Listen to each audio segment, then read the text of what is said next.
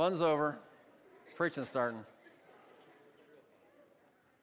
We're starting the book of 2 Corinthians. We came through the first chapter, if you've been with us, and, we started off with a bang, talking about how ministry is all about suffering. So sit down and suffer. Get ready. We're going to continue. But the good news is we're getting into chapter 2. So again, welcome back. Good to see everybody again, and really great to, man, after all those weeks and months that we couldn't be together, I still just can't get over how happy I am to see everybody here. It's awesome. I think it's fantastic. Yeah, no kidding. It's a blessing. And, even some of you, it's a blessing to see. I just couldn't help it. All right, I'm a little too relaxed. We should get right into this subject, talk about something negative and get going. Let me just say, also, those of you that are praying, thank you for praying. Keep praying for our new church plant in Columbus. We go every Sunday evening. We'll be going again tonight. I'll be sharing with them this evening about the subject of missions and missions philosophy. So we're giving them information as a group of existing Christians that are looking to join us. And so we're giving them a bunch of information about who we are and what we're all about. So just be praying about that tonight. We'll be cranking that up at 6:30, whatever time it is that we start. I don't know. I get confused. I need more days off. Okay, let's get into this. 2 Corinthians chapter number 2. Life is tough, man. I mean, it's tough, isn't it? Actually, life is tough. It's tough for everybody, and this kind of is the intro into what we're going to be talking about today. We'll turn the corner on it, though, as we get into it. As of late, I think everybody recognizes just how tough things have been and how tough they can be, but can I maybe encourage you with the fact that life has always been tough from the very beginning? And I want to remind you of that because it's going to set us up for what we're going to look at today. So going all the way back to Genesis chapter 3 and the beginning of man, and once man sinned, the consequences of the sin from the very beginning in Genesis chapter 3, we'll read in verse 16, where the Lord said, "Unto the woman, he said, I will greatly multiply thy sorrow and thy conception. In sorrow thou shalt bring forth children, and thy desire shall be to thy husband, and he shall rule over thee. And unto Adam he said, Because thou hast hearkened unto the voice of thy wife, and hast eaten of the tree of which I commanded thee, saying, Thou shalt not eat of it. Cursed is the ground for thy sake, and sorrow shalt thou eat of it all the days of thy life." So this thing of sorrow was introduced right from the very beginning as a result of man turning his back on the word of the Lord. Solomon, the wisest man that ever lived, concluded this in the book of Ecclesiastes, chapter number 2, verse 22. "For what hath man of all his labor, and of the vexation of his heart, wherein he hath labored under the sun? For all his days are sorrows, and his travail grief. Yea, his heart taketh not rest in the night. This also is vanity." Solomon, who had everything at his disposition, very wealthy, very successful ruler, lived at a time of peace, given the wisdom of God, looking over life and understanding life on this earth. That's the phrase, under the sun. And he said, everything that you work for, it's just sorrow and grief and vanity. It's everywhere. But I would say that maybe even especially for the Christian, because the Christian studies the Bible and gains spiritual knowledge and wisdom about the true state of man and the true state of this world that we live in. And so go back a chapter in Ecclesiastes, and chapter number 1, verses 17 and 18, Solomon says this, "And I gave my heart to know wisdom, and to know madness and folly. I perceive that this also is vexation of spirit, for in much wisdom is much grief. And he that increaseth knowledge increaseth sorrow." Now, we're all about increasing knowledge. That's why we come here every week. We're all about studying the Word of God and understanding it better. We're all about seeing how the Word of God really sets our life in the direction that it should set our life, but in the context of having God's wisdom and God's knowledge and understanding, and then viewing the world under the sun. That's the context of Ecclesiastes. Solomon says the more you understand God's wisdom and then see what's going on, man, this There's nothing but sorrow. And the more you understand, the worse it looks to you. So let's make this very practical as we set up what we're going to be looking at in chapter 2. Practically, in our daily life, people are frequently overcome with grief and sorrow all the time. And that comes in a lot of different ways, but I want to mention one particular way, and that way is that people suffer sorrow and grief because they find themselves wronged in a particular situation. They can't let go of it. And because they can't let go of it, they suffer internally. In fact, they desperately want to be able to move on. They want to be able to, as David said, return to the joy of his salvation. But they can't. They can't. Why not? Well, will you listen to me with love? The reason why people can't move on from that kind of sorrow, it's their self. They still greatly value themselves. In the face of the clear biblical truths that we've seen now for several weeks in a row, that we are dead in Christ. We've been bought with a price. Our life is no longer our own. We're crucified with Christ. We're not the ones who any longer live. In light of those clear biblical truths of who we are in Christ and who we are not anymore as humans, yet still we suffer sorrow and grief and despair and anguish because we think somebody did me dirty and I just can't let it go. But as long as I keep myself in clear view, I'll fight to the death to defend me and ultimately vehemently defend, here it is, you ready? My rights. Laodicean. I'm going to defend my rights as proof of, are you ready? My righteousness. You don't want to stand before the Lord with your righteousness. But when you exalt your own righteousness, your goal is really to just point out the other person's guilt, isn't it? So the title that we've given this sermon today is called Turning Sorrow into Joy, and you'll be glad to see that we can turn sorrow into joy. And the way to do it is through the act of forgiveness.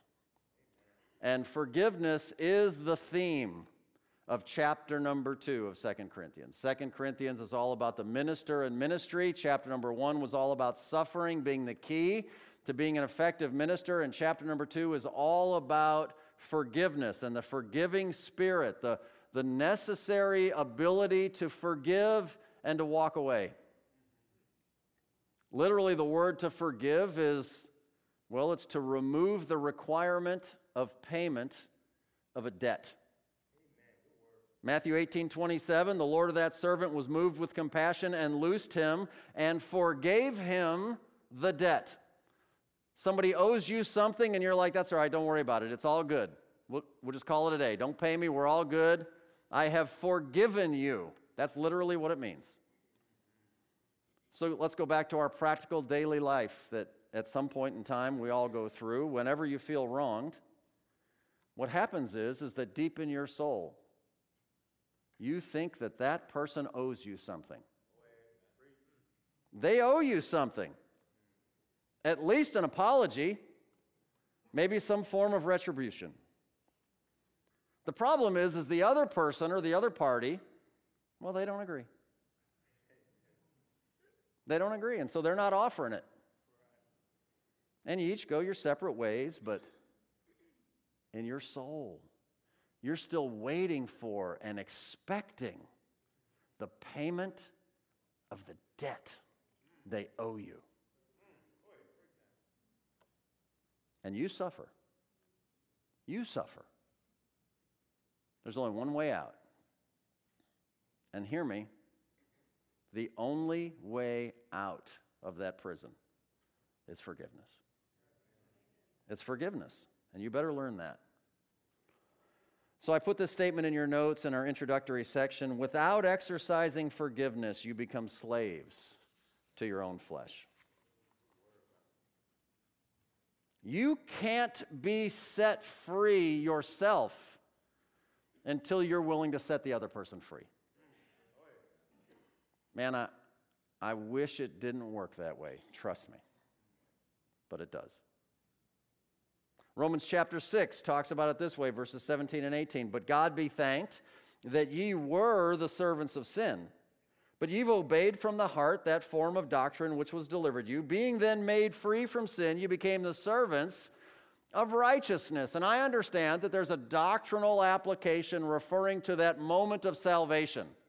Your whole life was nothing but serving sin, and then, man, thank the Lord, when you understood the truth, you became the servants of righteousness. But you can make practical applications to any particular moment in your life when you find yourself once again bound by servanthood, slavery to sinful natures in your flesh. And the only way out is to be made free, to be a servant of righteousness. When the issue is an offense, the answer is forgiveness. Galatians 5 starts off this way. Stand fast, therefore, in the liberty wherewith Christ hath made us free, referring to the freedom that we got at the moment of salvation. And be not entangled again with the yoke of bondage. You had nothing but bondage before your salvation. Why would you willingly go back into bondage? How do I know that this is true of you? Well, because it's true of me. And we're all the same. You see, the great thing about being the guy who gets to study all week and stand in front of you and declare the Word of God. Oh, wait a minute. Let me rephrase that. The awful thing about being the guy who gets to study all week and stand in front of you and declare the Word of God is that it hits me first. And yeah, I know. I don't always nail it. Yeah, I know. I'm also flesh. Yeah, I know. I fight with these things too. And I know that you're watching me, and I know that if I don't nail it, somehow you feel justified that you don't have to either. But come on, you're smart people. You're not saved in the name of Jeff. What the heck? We're all just trying here. And 2 Corinthians, like I said, is all about ministry, and as we'll see getting into chapter 2, especially coming off chapter 1, balance is required in ministry. Listen, you represent and you reveal the Word of God as a minister of Jesus Christ, and the Word of God will reprove and rebuke, but it's also going to exhort. So standing for God often means that we stand against sin. We're required to. And biblical separation is a real thing to keep yourselves and to keep your church pure. But a good minister of Jesus Christ must be able to forgive others, or he himself will become bitter. And not only rot from the inside out, he'll ultimately take the sword of the Spirit and just kill people with it. So rebuke and forgiveness. What we're going to see today is that they're both acts of love. They're both acts of love. So again, in your notes, the biblical ministry requires the proper balance of expressing love. The balance has to include room for forgiveness. Are you going to be a very angry, bitter person? So, all of that in introduction, but you'll see as we read through the first 8 verses together, you can follow along. Chapter number 2. But I determined this with myself, that I would not come again to you in heaviness. For if I make you sorry, who is he then that maketh me glad, but the same which is made sorry by me? And I wrote this same unto you, lest when I came I should have sorrow from them of whom I ought to rejoice, having confidence in you all, that my joy is the joy of you all. For out of much affliction and anguish of heart I wrote unto you with many tears, Not that you should be grieved, but that you might know the love which I have more abundantly unto you.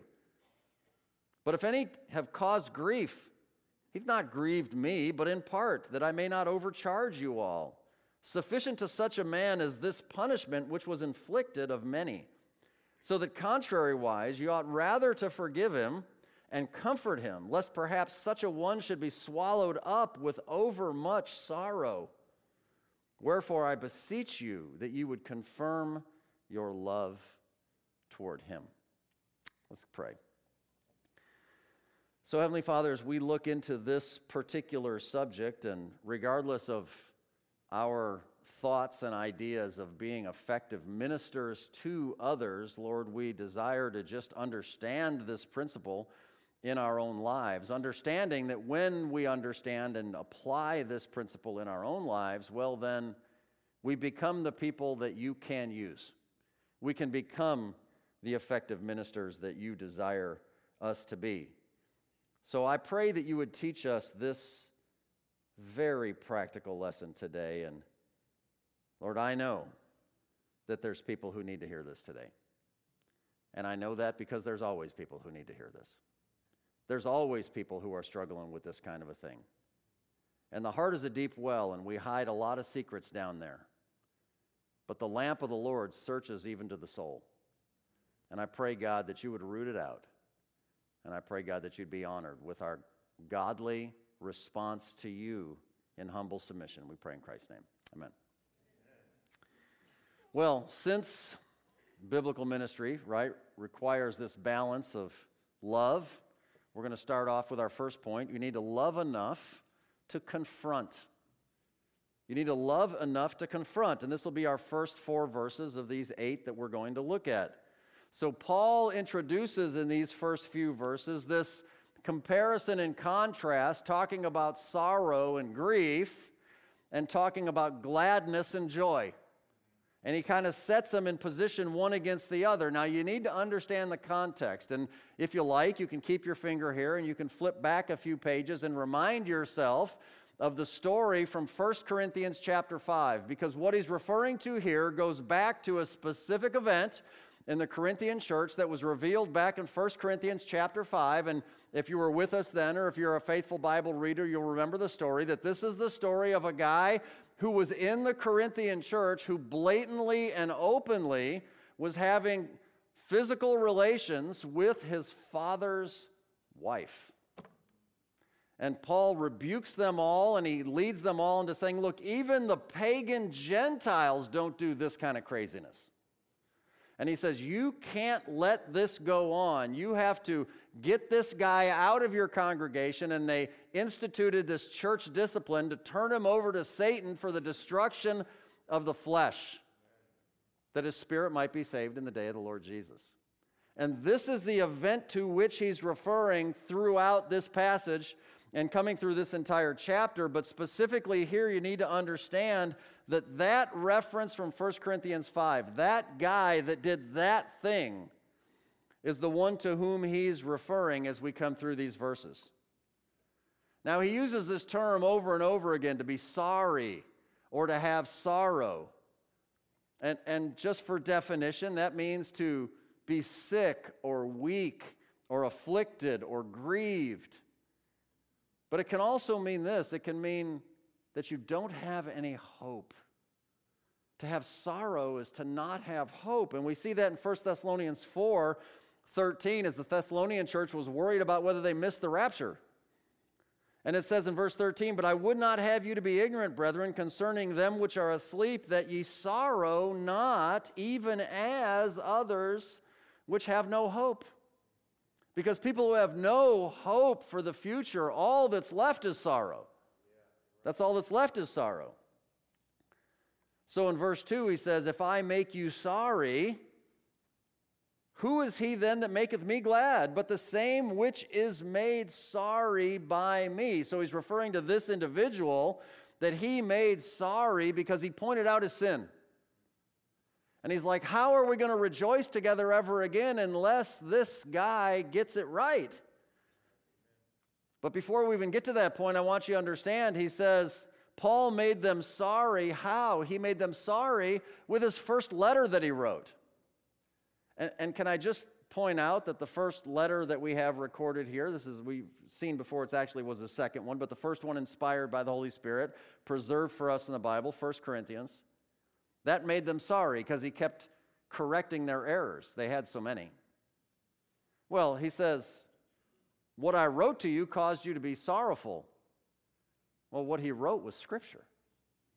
And I just point that out because you know 2 Timothy 3:16 and 17, that all Scripture is given by inspiration of God and is profitable for doctrine, pointing out what is right. Reproof, pointing out what's wrong. Correction, showing you how to get it right.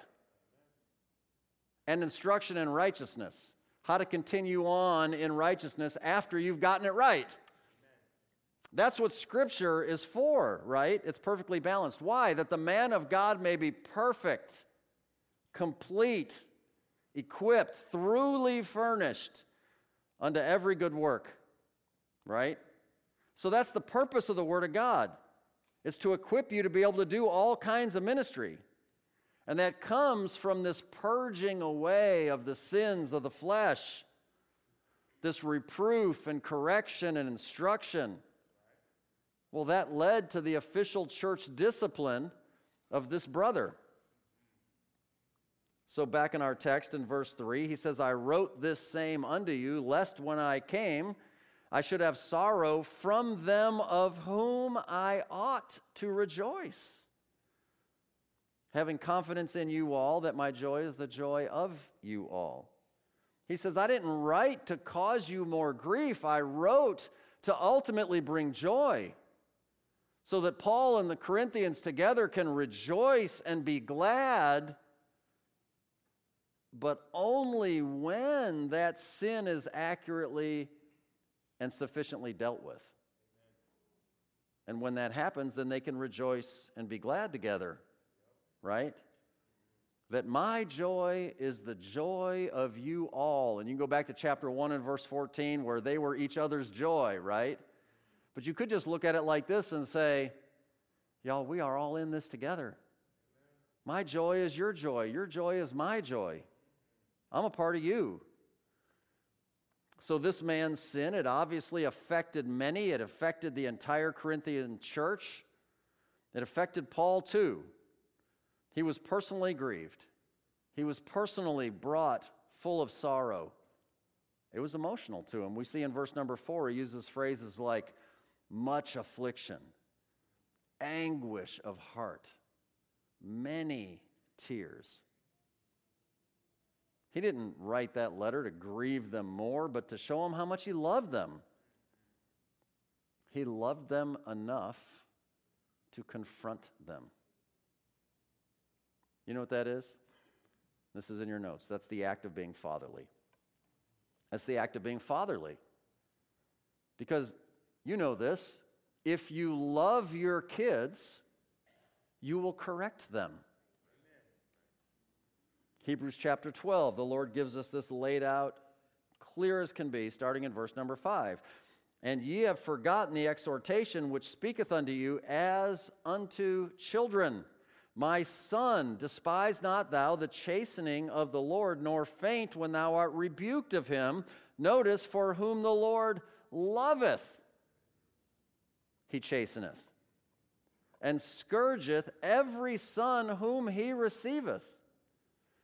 If ye endure chastening, God dealeth with you as with sons, for what son is he whom the Father chasteneth not? Look, we all get it once in a while. We all get rebuked and corrected and chastened once in a while because we all blow it once in a while. Verse 8, but if ye be without chastisement, whereof all are partakers, then are ye bastards and not sons. Furthermore, we have had fathers of our flesh, which corrected us, and we gave them reverence. Shall we not much rather be in subjection unto the Father of spirits and live? Your earthly fathers corrected you, and you still love them. When your heavenly Father's correcting you, can't you give him the same grace? Even more. For they verily for a few days chastened us after their own pleasure, but he for our profit, that we might be partakers of his holiness. God chastens and rebukes and corrects us because he loves us, not to hurt you. Now, verse 11 has to be added. Everybody understands that no chastening for the present moment seems to be joyous, but grievous. Nevertheless, afterward, see, all things work together for good. It yieldeth the peaceable fruit of righteousness unto them which are exercised thereby. Like, nobody likes being corrected. Nobody likes being told things that they're doing wrong. But sometimes it's necessary so that you can change the behavior. That means that the confrontation and the correction, when necessary, is an act of love. And to run from it and to avoid it and to never participate in it because, well, I just don't like that. Well, that's not very loving. That's not very loving. You say, I know people that confront people all the time. They're not very loving. Okay, well, you judge it how you want to, but it can certainly be an act of love, can it not? Some people will say, if you love me, you wouldn't talk to me that way. If you love me, you wouldn't talk to me that way. Well, the truth of the matter is, maybe somebody's talking to you that way because they love you. Maybe they love you enough to care that you get it right. And maybe if they didn't love you, they wouldn't bother to talk to you at all. Because can I tell you, this act of confronting others in their sin and their problems that they have, it ain't fun. People say, I don't like confrontation. Well, who does? Who just loves it? Nobody likes it. And if I really don't care about you, go live your sin. Just leave me alone. I don't care. But if I care, I might say something because I care. So this rebuke, this correction, well, that's an expression of biblical love, isn't it? People don't see that today. People are Laodiceans. People say, that's not love. That's not very loving. Well, that's because you've gotten so far away from understanding what the Bible teaches about what love is, you don't even understand. But it is love. Remember Solomon, the wisest man that ever lived, that God inspired to write those books in the middle of the Bible? Proverbs 27, verses 5 and 6. Open rebuke is better than secret love. You know, some things are better than other things, right? Being rich is better than being poor. Open rebuke is better than secret love. And then it says, faithful are the wounds of a friend. Your friend loves you. And sometimes your friend has to wound you. But they're faithful. But the kisses of the enemy, well, now that's the guy you got to watch out for. What did Judas do when he betrayed Christ? Oh, he kissed him. All that loving and hugging and kissing. Now watch out for that. Proverbs 9, 8 and 9, reprove not a scorner. Man, this is a good little chunk of scripture here. Lest he hate thee, rebuke a wise man, and he'll love thee. Give instruction to a wise man, and he will be yet wiser. Teach a just man, and he will increase in learning. How do I know if he's a scorner? How do I know if he's a wise man? See how he responds to the rebuke. Once you see how he responds to your rebuke, if it's done truly in love, well, you know who they are, don't you? Because if he hates you for it, he's just a scorner. He's just a scorner. But a wise man will take it to heart. A wise man will consider it. A wise man will say, man, that hurts. Bro, that hurts. But I guess I need to pray about it. And when you go before the Lord and you pray about it and you get it right, and then you're like, wow, thank you. Thank you for loving me that much. I bet that wasn't easy for you. So, in your notes again, like a good parent, discipline begins with words, doesn't it? That's how you discipline your kids. You start out by saying, now don't do that. And then they do it again, and then you say, listen, I told you before, now don't do that. And depending on how you run your house determines how many times you say that before you ramp it up. And how you ramp it up, I'll just leave that to you and the Lord. The Bible actually has some steps laid out for you. But you know God's a good father, don't you? And you know how he begins to correct and chase and chastise us and rebuke us? Well, he does it with words, doesn't he? He does it with words. And he expects us to listen to the words. But what happens when a brother's corrected by the word of God? And he's like, you know what? I'm not interested in listening to that. And he's so ingrained in his sin and he's so ingrained in his selfishness that he's just like, before you know it, he doesn't have a time in the Word of God in the mornings reading and spending time with the Lord and listening to the voice of the Lord anymore. But he still comes to church. And then after a while, he doesn't even really like coming to church anymore because he sure doesn't want to hear me or anybody else stand in front of him and preach the Word of God and have to hear it anymore. And those words are just offensive to him now. And so now I don't even go to church anymore. And you see these people run away. Why? Well, because deep down there's something wrong in their heart. There's something wrong in their flesh. There's sin in their life. And they don't want to hear the truth. So they turn away from the words. And the Lord has a way to ramp it up. We read that in Hebrews 12. That's when it refers to that scourging. You know what a scourge is, don't you? It's a whip. So God's going to give you a whipping. And there's different ways that he can do that. And so many of us sadly have experience and understanding what it means that you just refuse to listen to the Lord and he gets your attention. He can get your attention. And people fall ill and things happen and they lose jobs and relationships go south and all these things happen and you find yourself laying flat on your back and saying, Lord, what happened? And he's like, oh, you want to talk now. See, I tried that, but I don't think you weren't interested. So, okay, well, great. He's a good father. Well, let's have a talk. Let's talk about how you got there. And that's what the Lord does. But in order for that to happen, well, we've got to receive the Lord's words as the Lord's words. Right? We saw back in Hebrews chapter 12, well, the correction initially causes grief. It initially causes sorrow. But man, that sorrow is only temporary, right? If we respond to it.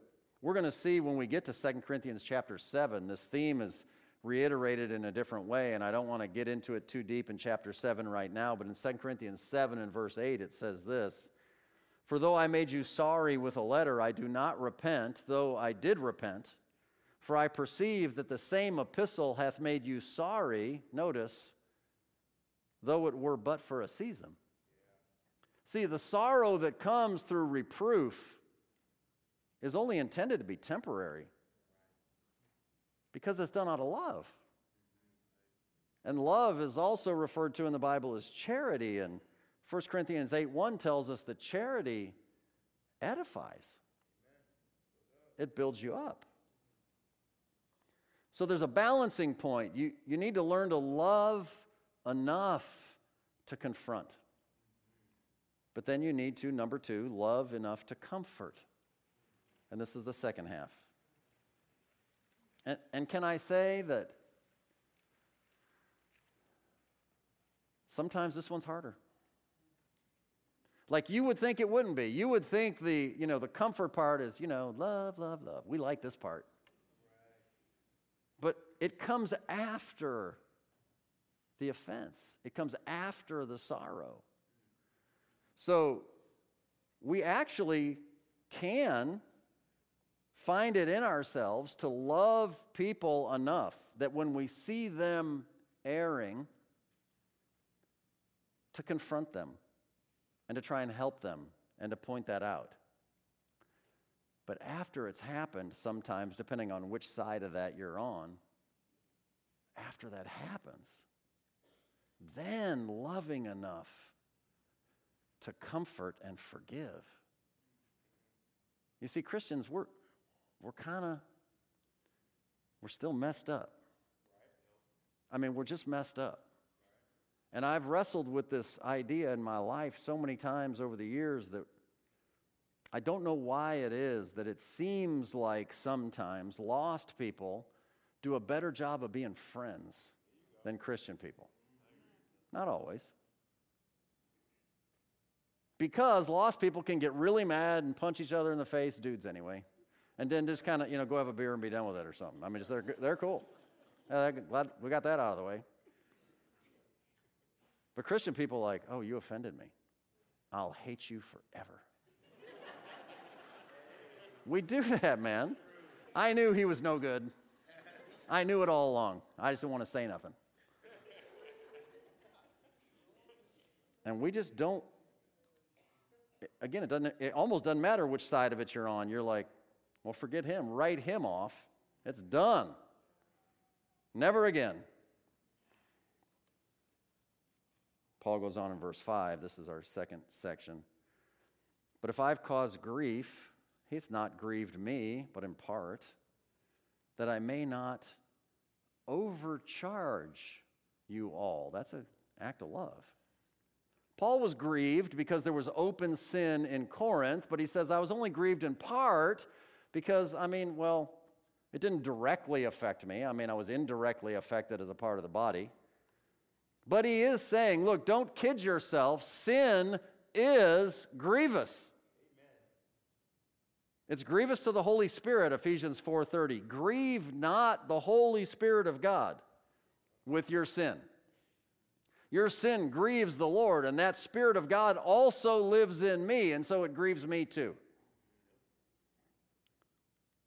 But Paul loved the Corinthian church, and even this brother, enough to make sure that the level of correction that was offered was measured to be appropriate to the problem that was at hand, which, by the way, is a godly response. So this is in your notes. God ensures that the punishment fits the crime. This is a great quality of our Heavenly Father. He makes sure that the correction is commensurate with the error, with the sin. So everybody knows the Old Testament law, right? The eye for the eye, the tooth for the tooth, and that comes from Deuteronomy 19:21. And it says, thine eye shall not pity, but life shall go for life, eye for eye, tooth for tooth, hand for hand, foot for foot. And the skeptic and the atheist tries to point at stuff like that and see there's no love and your God is just mean and evil and wicked and just, carries out vengeance. But can I just tell you that God is doing that because he's just? If somebody causes something to happen that you lose your hand, he's going to lose his hand. He's showing that the punishment fits the crime. There was capital punishment, life for life. That's how it was set up. It was fair. It was commensurate. It was right. But I want you to notice that there's verses leading up to verse 21, we're going to look at in a second, that show just how just God really is. He's so just that he also applies that same standard to the false witnesses that might appear to accuse somebody of something. Those that falsely accuse others of wrongdoing. God has something to say to them as well. So we back up in Deuteronomy 19 to verse 16. If a false witness rise up against any man to testify against him that which is wrong, it didn't really happen, then both the men between whom the controversy is shall stand before the Lord, before the priests and the judges, which shall be in those days. And the judges shall make diligent inquisition, and behold, if the witnesses be a false witness, if the witness be a false witness, and hath testified falsely against his brother, what are you going to do? then shall ye do unto him as he had thought to have done unto his brother. So shalt thou put the evil away from among you. So somebody falsely accuses somebody else of some serious thing. It happens all the time, right? In society, in life, in our courts, people accuse people of stuff all the time just because they're mad and they know that the legal penal process that has to be followed is so severe, it'll just ruin that guy's day if it won't ruin his life. And they just throw around these accusations, and the Lord says, not in my system, it doesn't work that way. You falsely accuse, you better measure yourself before you bring an accusation against somebody else. Because if it turns out that your accusation after diligent inquisition is made by godly men, if it turns out that that's false, then the punishment that he would have deserved if he did it is the punishment we now give you.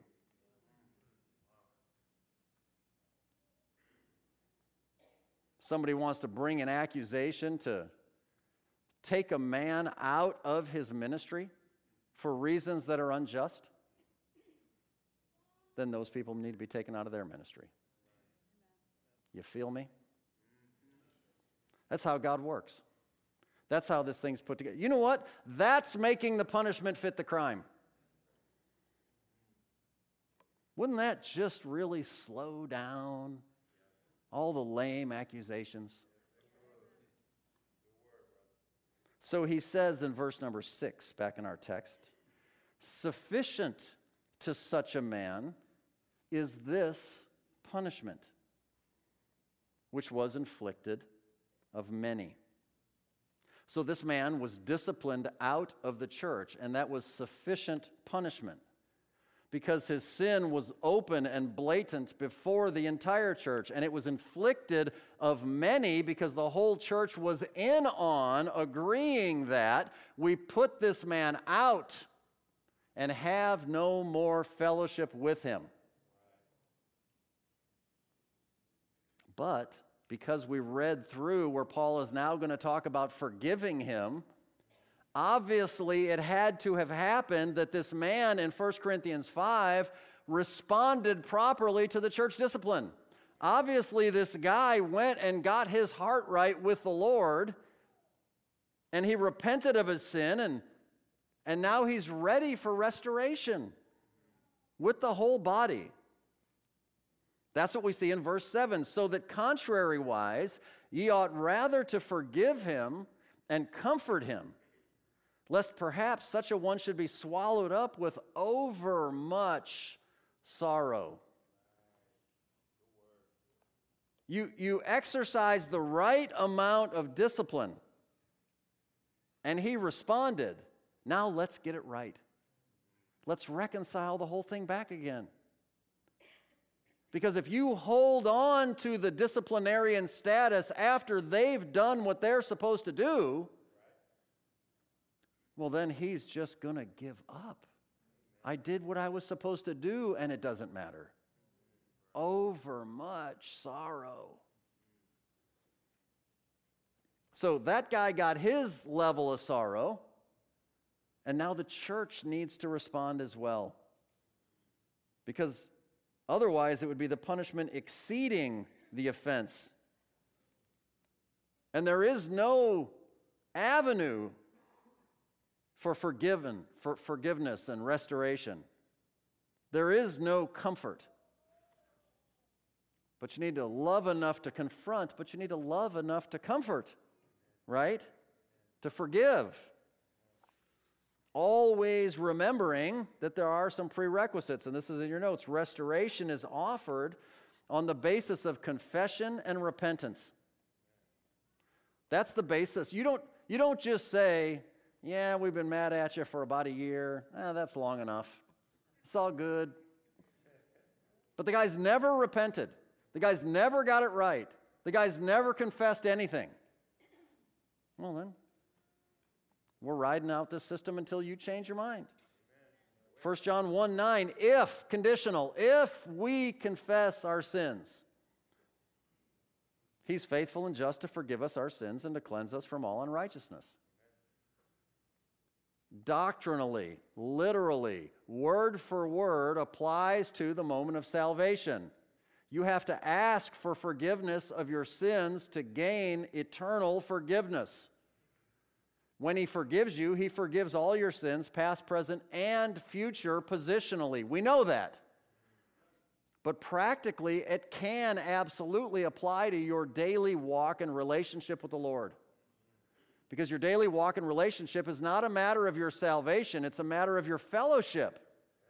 And like anybody ever knows who got crossways with somebody else, it might be a father and a son. You have a family relationship no matter what, but you go crossways with your dad, well, the fellowship is broken until somebody confesses something. We'll go back to 2 Corinthians 7. We had read verse 8 before, verses 9 and 10. Now I rejoice, not that you were made sorry, but that you sorrowed to repentance. See, that's the goal. For you made sorry after a godly manner, that you might receive damage by us in nothing. For godly sorrow worketh repentance to salvation. Yes, you can apply that at the moment of your eternal salvation in Jesus Christ, but you can also apply that in the context of godly sorrow worketh repentance to rescuing you from this situation you're in. And that is not to be repented of. That kind of repentance. But the sorrow of the world, well, that just works death, right? So there's some rules for confession. You need to understand these, and we'll go through these quickly. Number one, sins against God should be confessed only to God. Make sense? You sin privately, nobody needs to know about it. Get it right privately. That's what we don't march people up here, and we don't make everybody tell it. Listen, this would be a lonely place in this room right here if we started marching everybody up here who did something stupid privately, right? You'd be worried about when it was your turn, and you'd get sick of watching everybody else anyway. That's just not the way it works. That's just stupid. Sins against God should be confessed to God. I'm not your priest. You don't need to tell me. Number two, sins against another person should be confessed to that person. Have you offended an individual and then come back to others and say, man, I'm really sorry I did it to that guy? Well, go talk to that guy. Well, I don't want to talk to him. I'm telling you. I'm really sorry. Well, tell him. You didn't sin against me. You sinned against him. You also sinned against God, but you also sinned against him. So go get it right with him. And then lastly, number three, sins against the entire congregation should be confessed to the entire church. And when and only when people do things that are so egregious that it affects the life of the entire body, well, then the entire body needs to know about it. And if somebody ever does that and is removed and wants to come back, well, then since they sinned against the entire body, they need to confess in front of the entire body. And in Laodicea, that happens so rarely because, well, the idea that you don't have fellowship with us anymore isn't a problem. You can just go down the street and have fellowship with a bunch of other sinful Christians, and they'll receive you just fine. So church discipline really doesn't work that well in Laodicea, but it's only because there's too many carnal Christians out there willing to pack their pews out with people who have already been kicked out of other places. They don't care. I'll get away from my theme if I do, bro. So I'm going to try and wrap this baby up right here. Thank you, though, for that. The last verse in our section today is verse 8. Wherefore I beseech you that you would confirm your love toward him. Did you see how in both cases Paul's talking about exercising his love? It's loving to confront, and it's loving to forgive. And so that's our last point in your notes. It says, this act of comforting love, this is point number 2 in your outline, the comforting love, right? Proves that the previous act of confrontation was also love. You see that? When a person is willing to say, yeah, we had to take this tough step, and yes, it was hard for us for a while, But the fact that you're willing to take your step, we're willing to take our step too, and the fact that we're willing to love you in comfort and forgiveness today should confirm to your soul that what we did back then was also motivated by love. That's how it fits. So whenever a person repents of their sin, in accordance with the guidelines that we saw, then the body should respond likewise, repenting of the judgment. Forgive him. Receive him. Galatians 6:1, Brethren, if a man be overtaken in a fault, ye which are spiritual, restore such an one in the spirit of meekness, considering thyself, lest thou also be tempted. Restore him does not mean just look the other way. Restore him means go through the process of confronting and getting a confession and a repentance and then receiving him back with forgiveness. That's full restoration. Colossians 3:13, forbearing one another and forgiving one another. If any man have a quarrel against any, here you go. Anybody having a quarrel against anybody? Even as Christ forgave you, so also do ye. How did Christ forgive you? Well, one, completely. We use the theological term justified. Just as if I'd never sinned. That's a cool way to remember it. I'm justified before the Lord. He sees me just as if I'd never sinned. How does Christ forgive you? He forgives you so much, it's as though you never even did it. But remember, you did have to ask for it. It doesn't just come automatically. You had to, ask and you shall receive. Right? Jesus, how many times do we do evangelistic services and we explain the free gift of eternal life? And it says, though God is on the portals of heaven, extending his arm, here's the free gift. Who would like it? Well, you have to ask to receive it as your own, or it doesn't become your own. This forgiveness is offered to everyone, but until you ask for it, well, you don't get it. That's how Christ forgave you. That's how you forgive others. You're ready, but they have to ask for it. Do you understand? You can't force it down their throat. But when that will happen, that brings joy.